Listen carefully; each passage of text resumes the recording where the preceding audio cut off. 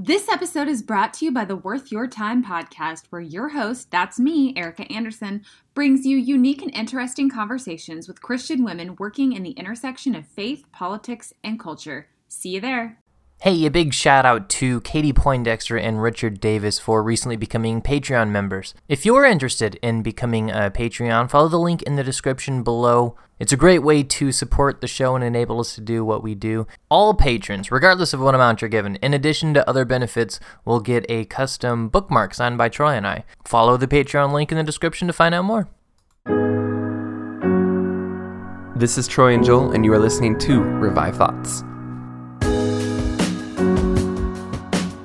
Unrequited love is bad enough, but wounded self-love is the cruelest thing in human life because it shifts the whole foundation of the life. Every episode, we bring you a different voice from history and a sermon that they delivered. Today's episode was preached by Oswald Chambers, and it's called Arriving at Myself. It was preached in Egypt around 1916 or 1917. Joel, why don't we change it up and have you start this episode, since unlike me, you've been there, and you can tell us all what that was like. Yeah, I have been there. So for those of you who don't know, when I'm not making podcasts with Troy, my wife and I work as missionary videographers. We travel around the world and make video content for different ministries and different missionaries around the world. And we were filming a project that was taking us all throughout Africa and the Middle East. And we were in Cairo in Egypt. And then during some of the free time, some of the guides took us to this cemetery, and they took us to the graveside of Oswald Chambers. And I'm going to be honest, I did not know a whole lot about Oswald Chambers, and it was kind of interesting in that I didn't know a whole lot about him. I mean, I knew he was a British theologian. I know he had a lot of sermons and works attributed to him, but I wasn't quite sure how he ended up being buried in a cemetery in Cairo, and that kind of sparked my interest. And so this is kind of a lot of what Revive Thoughts is about, you know, looking at the end and working our way back throughout their lives and what was their life like and how did they get to that point. I took a photo of the headstone while I was there. I'll put it on our Facebook page for anyone that wants to see what his headstone looks like in the modern day. Yeah, this was an episode we wanted to do from the very start of Revive Thoughts. Oswald Chambers, he's this famous preacher, and I love stories like his. I want to say probably the most. Men who weren't just behind a pulpit, but they were out doing something. And I know some people are called to be behind the pulpit and they're, tending to the church, and that's awesome. But there's just something special about these guys who go to foreign countries as missionaries, or they're following soldiers on the front lines, like D.L. Moody was during the Civil War, or, Machen was doing during the same World War I. Or they're tending to the sick like Johann Tauler was during the Black Plague. Yeah, I just love these stories of these hands-on preachers getting out there and putting themselves in the front lines. One thing I learned about Revive Thoughts is just how many of these preachers were in war zones. They don't stay home and tend to the people back here. They went to the front to preach and teach. I love that stuff. Oswald Chambers was born in the United Kingdom in 1874, and he would die in Cairo, Egypt, like Joel was telling us, in 1917. Troy, Oswald Chambers, has an interesting backstory. He got saved when he was 15 years old.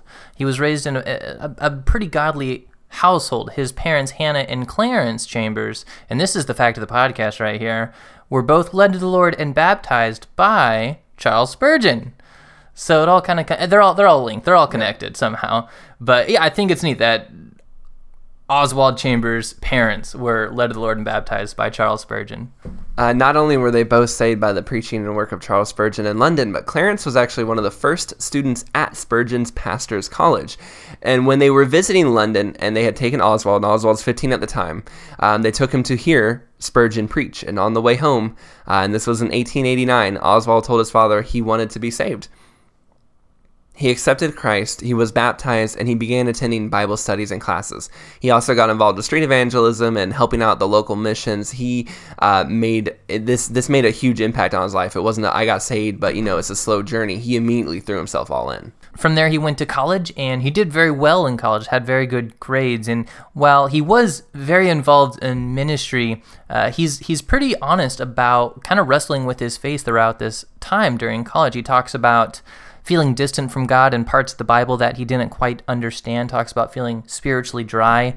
But he also talks about one day it kind of came together and kind of clicked for him. And I don't know if you've had an experience like that. I know I have. There's definitely a point in my life where I feel like the grace of God suddenly made more sense to me. And he is quoted by saying essentially that. He says, he felt such freedom and peace when he realized that the work rested in Christ and not himself. And so there's kind of that mark in his life where he definitely took off from there and was all in. It wasn't too long after that he got the chance to hear another Revive Thought speaker, Hudson Taylor, founder of the China Inland Mission, speak. And he was talking about the importance of missions. Oswald decided pretty much right then and there that he wanted to travel and tell people about God too. And it's another one of these moments too. We talked about how he met Spurgeon. We talked about Hudson Taylor. It's just this era particularly, it's crazy how all these people just seem to run into each other and know each other. That's just such an aside thing, but it just fascinates me how much influence these people have. We see the influence Hudson Taylor has on China, but think of the influence that Hudson Taylor, by talking that this one little speech, had on Oswald Chambers, that had on a whole bunch of other people. It's just cool how God works these people together. Anyway, not too long after that, he becomes a pretty well-known speaker. In 1911, he opens a Bible training college. He really believed he needed to open one and help people. In his mind, most people were spiritually lethargic because they just weren't being mentally challenged by their faith. And he thought, if I could get their brains working, I'll get them moving and growing spiritually. During this time, he would start visiting and preaching other countries. He spent a lot of time going to Japan and the United States of America. And it was on a trip to the United States of America, he met his wife, Gertrude, who would actually eventually give him his only daughter to Kathleen. But then World War I comes around, and we'll get into a little bit more about his involvement in World War I after this quick break.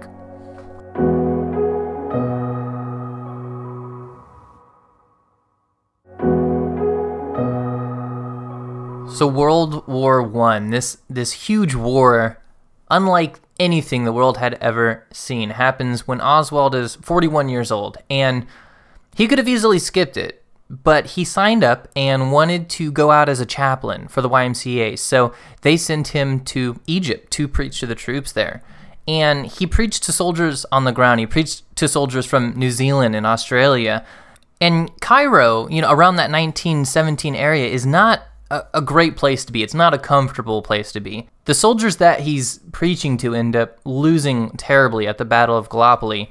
And, it's interesting to think about, but some of the men that he's preaching to, they never made it back home. He's on the front line in a war zone because he wants to give people a last chance to hear the gospel. Due to a bad surgery, he ends up dying in 1917. A ruptured appendix and a botched operation is what ends his life.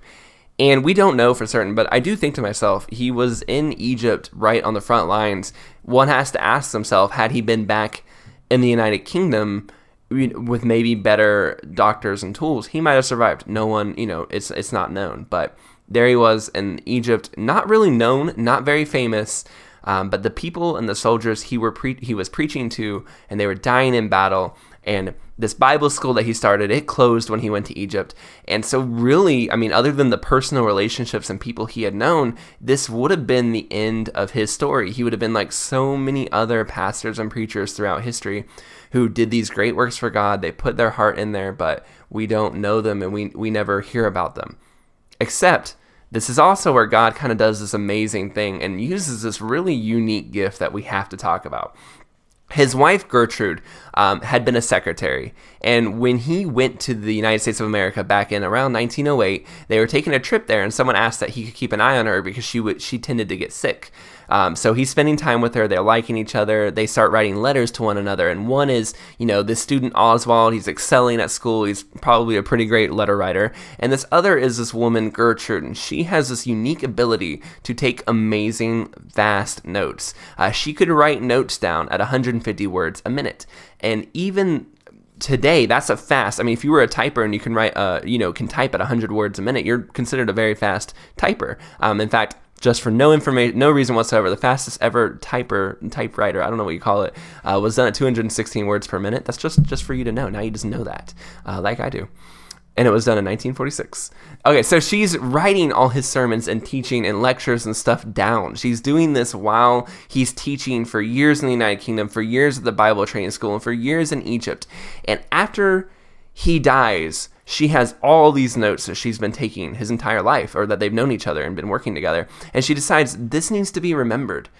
She puts them in books, and I think over 30 devotionals get written. But the one that we all know and are familiar with, or you may have heard of, is My Utmost for His Highest.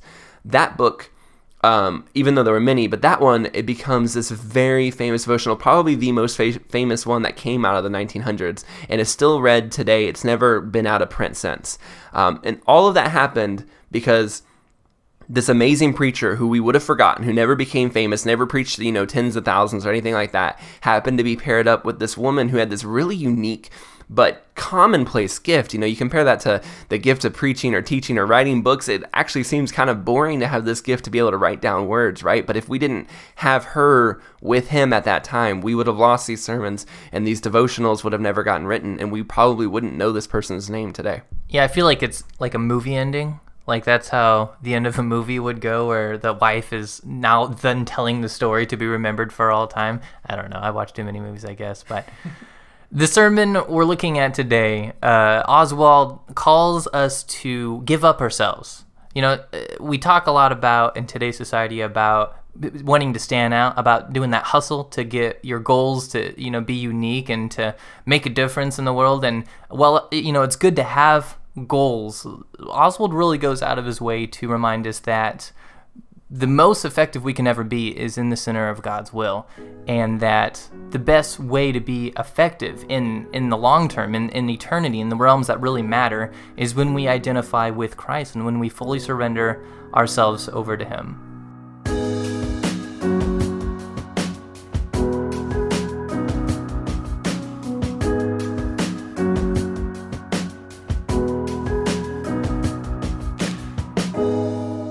By the surgery of providence.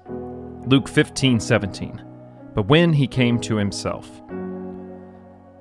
It is difficult to realize that it is God who arranges circumstances for the whole mass of human beings. We come to find, however, that in the providence of God there is, as it were, a surgical knife for each one of us individually, because God wants to get at the things that are wrong and bring us into right relationship to Himself. At first, we trust our ignorance and call it innocence. We trust our innocence and call it purity, until God in His mercy surrounds us with providences which act as an alchemy, transmuting things and showing us our real relation to ourselves. To say, "Oh, I'm sick of myself," is a sure sign that we are not. When we really are sick of ourselves, we will never say so, but will gladly come to the end of ourselves. So long as we say, "I'm tired of myself," it is a sign that we are profoundly interested in ourselves. The sin of self-importance. Luke 15:12. Father, give me the portion of thy substance that falleth to me. And he divided unto them his living. This is the picture of one who has become spiritually independent. The portion of goods from the Father has been received. There has been a real experience of God's grace. But there is the letter I about it, a self-assertive determination to carry things out in my own way. The most powerful type of spiritual delusion is produced in this way. It is based on ignorance of what we should do with the substance the Father has given us. We should devote it absolutely to Him. If we forget this, we are certainly in danger of the sin of self-importance. It begins with the realization that God does do His recreating work through us if we are children of His. Yes, God did use me, you say. God will use anything or anyone. Unless there is abandonment to the Lord Jesus, self-importance will always be inclined to utilize God's blessing for its own ends. No man can abandon to Jesus Christ without an amazing humiliation to his own self-importance. We are all tremendously important until the Holy Ghost takes us in His hand. Then we cease to be important, and God becomes all-important. The sordidness of self-indulgence. Luke 15:13. And not many days after, the younger son gathered all together and took his journey into a far country. And there he wasted his substance with riotous living. The soul that has claimed its portion and become spiritually independent may ultimately be degraded into feeding pigs and eating with them. More awful things are said about backsliding than about any other sin. If we do not maintain a walk in accordance with the perception given, we shall fall as degradingly low as we were high before. The depth of degradation is measured by the height of attainment. Don't deal with it on the surface and say, "I'm not built that way. I have none of those sordid tastes." The nature of any dominating lust is that it keeps us from arriving at a knowledge of ourselves. For instance, a covetous man will believe he is very generous. Thank God for the surgery of providence by means of which he deals with these absurdities. The way God brings us to know ourselves is by the kind of people he brings round us. What we see to condemn in others is either the discernment of the Holy Ghost or the reflection of what we are capable of ourselves. We always notice how obtuse other people are before we notice how obtuse we ourselves are. If we see meanness in others, it is because we ourselves are mean. If we are inclined to be contemptuous over fraud in others, it is because we are frauds ourselves. We have to see ourselves as God sees us, and when we do, it keeps us in the right place. My God, was I ever like that to thee? So opined and conceited, so set on my own ends, so blind to myself. These things, which are most unpalatable, are true, nevertheless. Beware of any belief which makes you self-indulgent. It comes from the pit, however beautiful it sounds. It is an indication of a wrong relationship that does not spring from the attitude of abandon, and we become perverse and remain ignorant of the fact that we need to be guarded by God. The sorrow of self-introspection. Luke 15:17. But when he came to himself, he said, "How many hired servants of my father's have bread enough and to spare, and I perish here with hunger?" There is no pain on earth to equal the pain of wounded self-love. Unrequited love is bad enough, but wounded self-love is the cruelest thing in human life because it shifts the whole foundation of the life. The prodigal son had his self-love wounded. He was full of shame and indignation because he had sunk to such a level. There was remorse, but no repentance yet, no thought of his father. "I will arise and go to my father, and he will say unto him, Father, I have sinned against heaven, and in thy sight I am no longer worthy to be called thy son.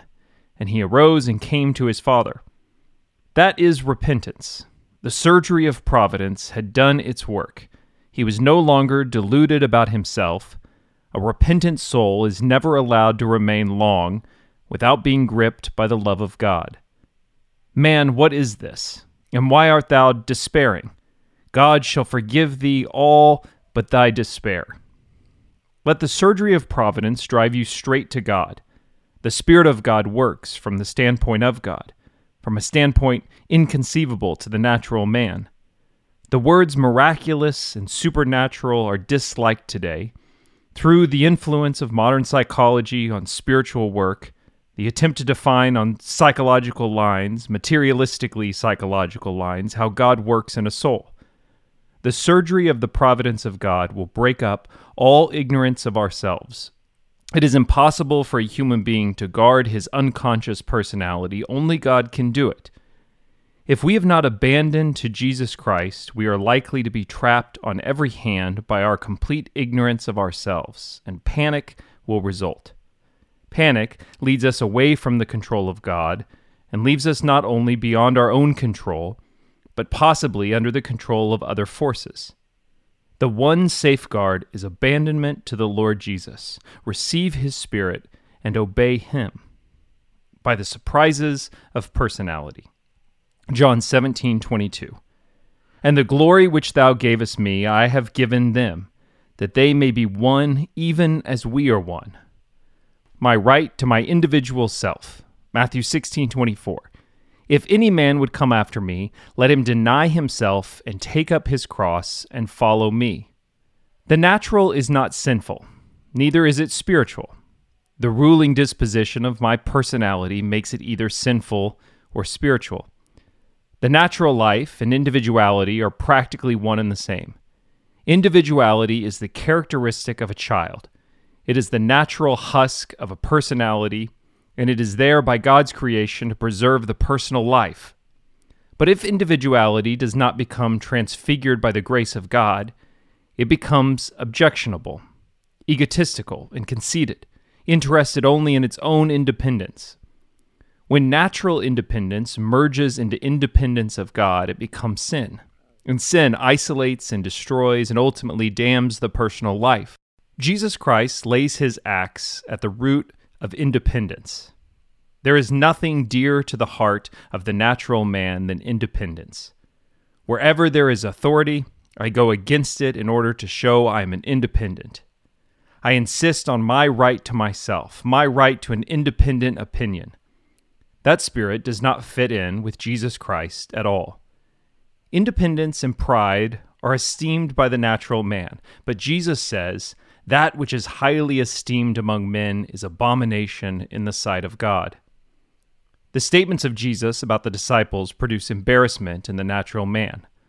From that time, many of his disciples went back and walked no more with him. John 6:66. If we are to be disciples of Jesus Christ, our independent right to our individual self must go, and go all together. We evade the claims of Jesus by saying they have a mystical meaning, and we try to get away from their intensely practical, rugged meaning. If any man would come after me, said Jesus, let him deny himself, deny his right to his individual self. Our Lord always mentions the most intimate relationships in connection with discipleship, relationships which make our human life what it is by the creation of God. And he implies that any one of these relationships may enter into competition in some form or other with his call.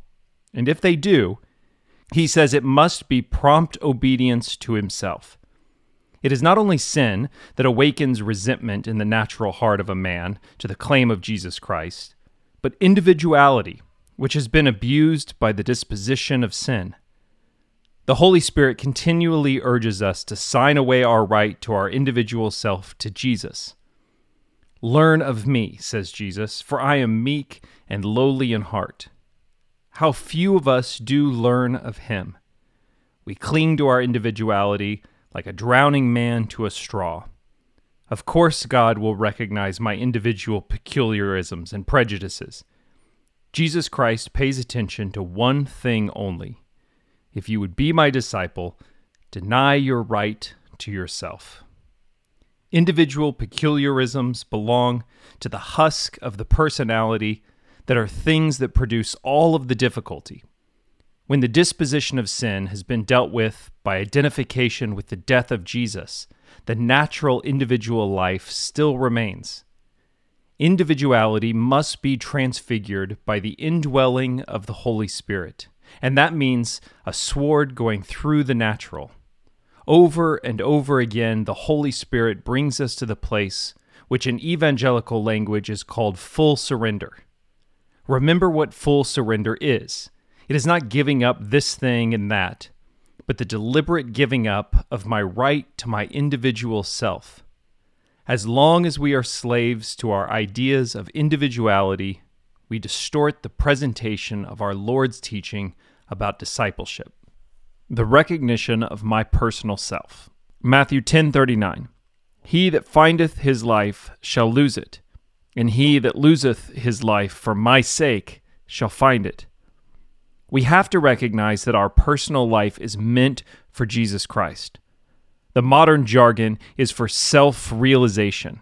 I must save my life. Jesus Christ says, whosoever shall lose his life for my sake shall find it. The cross is the deliberate recognition of what our personal self is for, to be given to Jesus. And we take up that cross daily and prove we are no longer our own. Whenever the call is given for abandon to Jesus Christ, people say it is an offense and out of taste. The counterfeit of abandon is that misleading phrase, Christian service. I will spend myself for God. I will do anything and everything but the one thing he asks me to do. Give up my right to myself to him. But surely Christian service is a right thing. Immediately, we begin to say that we are off the track. It is the right person, the the Lord Jesus Christ, not the right thing. Don't stop short of the Lord himself, for my sake, as Jesus put it. The great dominating recognition is that my personal self belongs to Jesus.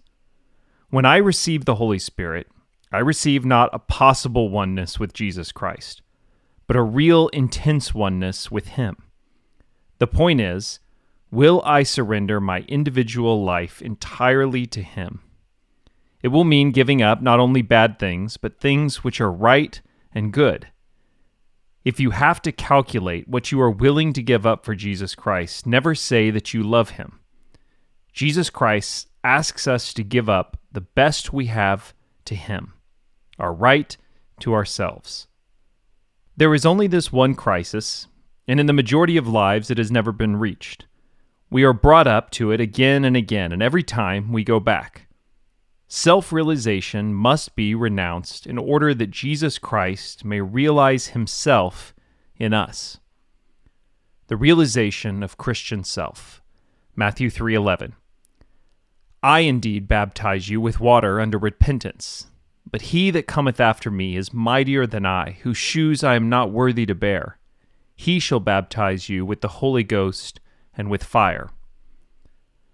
This is neither the individual self nor the personal self, but the Christian self, that they may be one, even as we are one. How is this oneness to come about? By the baptism of the Holy Ghost and in no other way. When the Spirit of Jesus comes into me, he comes into my personal spirit and makes me incandescent with God. The individual peculiarisms are seen no longer, but only the manifestation of the oneness with God. One person can merge with another person without losing his identity, but an individual remains definitively segregated from every other individual. When the disciples were baptized by the Holy Ghost, they became witnesses to Jesus. When a man falls in love, his personality emerges and he enters into relationship with another personality. Love is not anything for me at all. Love is the deliberate giving of myself right out to another. The sovereign preference of my person for another person. The idea that I must have this person for myself is not love, but lust. Lust counterfeits love in the same way that individuality counterfeits personality. The realization of the Christian self means that Jesus Christ is manifested in my natural life, not Christian sentiment, but Christian self. Individuality is not lost. It is transfigured by identification with the person of Jesus. Is there any use in beating about the bush? We call ourselves Christians. What does our Christianity amount to practically? Has it made any difference to my natural individual life? It cannot unless I deliberately give up my right to myself to Jesus, and as his disciple begin to work out the personal salvation he has worked in. Independence must be blasted right out of a saint. God's providence seems to pay no attention whatever to our individual ideas because he is after only one thing, that they may be one even as we are one. It may look like a thorough breaking up of the life, but it will end in a manifestation of the Christian self in oneness with God. Sanctification is the work of Christ in me, the sign that I am no longer independent, but completely dependent upon him. Sin, in its essential working, is independence from God. Personal dependence upon God is the attitude of the Holy Ghost in my soul.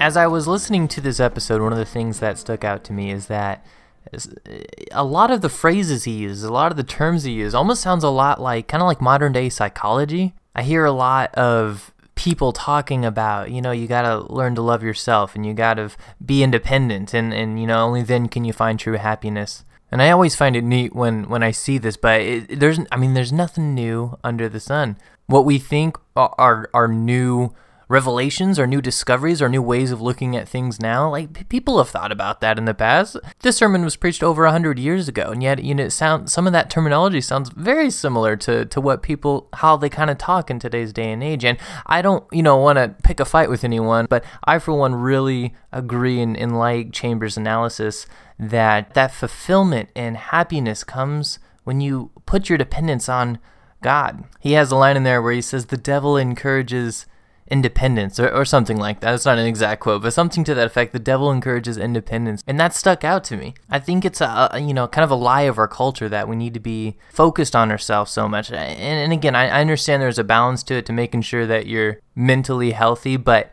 the God of the Bible, Jesus in the Bible, is nothing but selfless, constantly focused on other people, constantly serving other people. And I know, for one in my life, I find that fulfillment in being identified with God and being surrendered to God.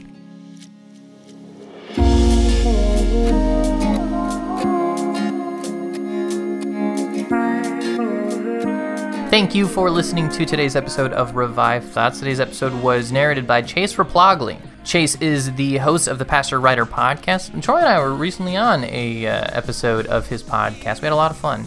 Link for that is in the description down below, along with links to our website, where you can view the transcript for this episode and all of our episodes.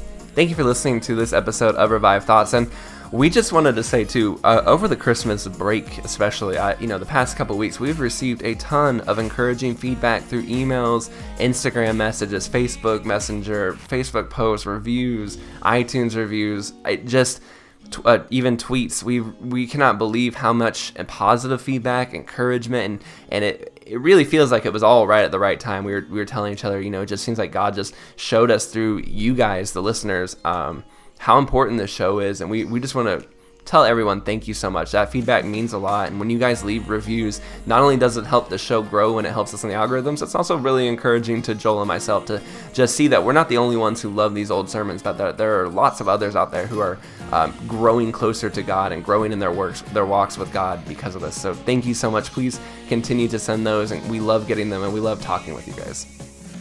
This is Troy and Joel, and this is Revive Thoughts.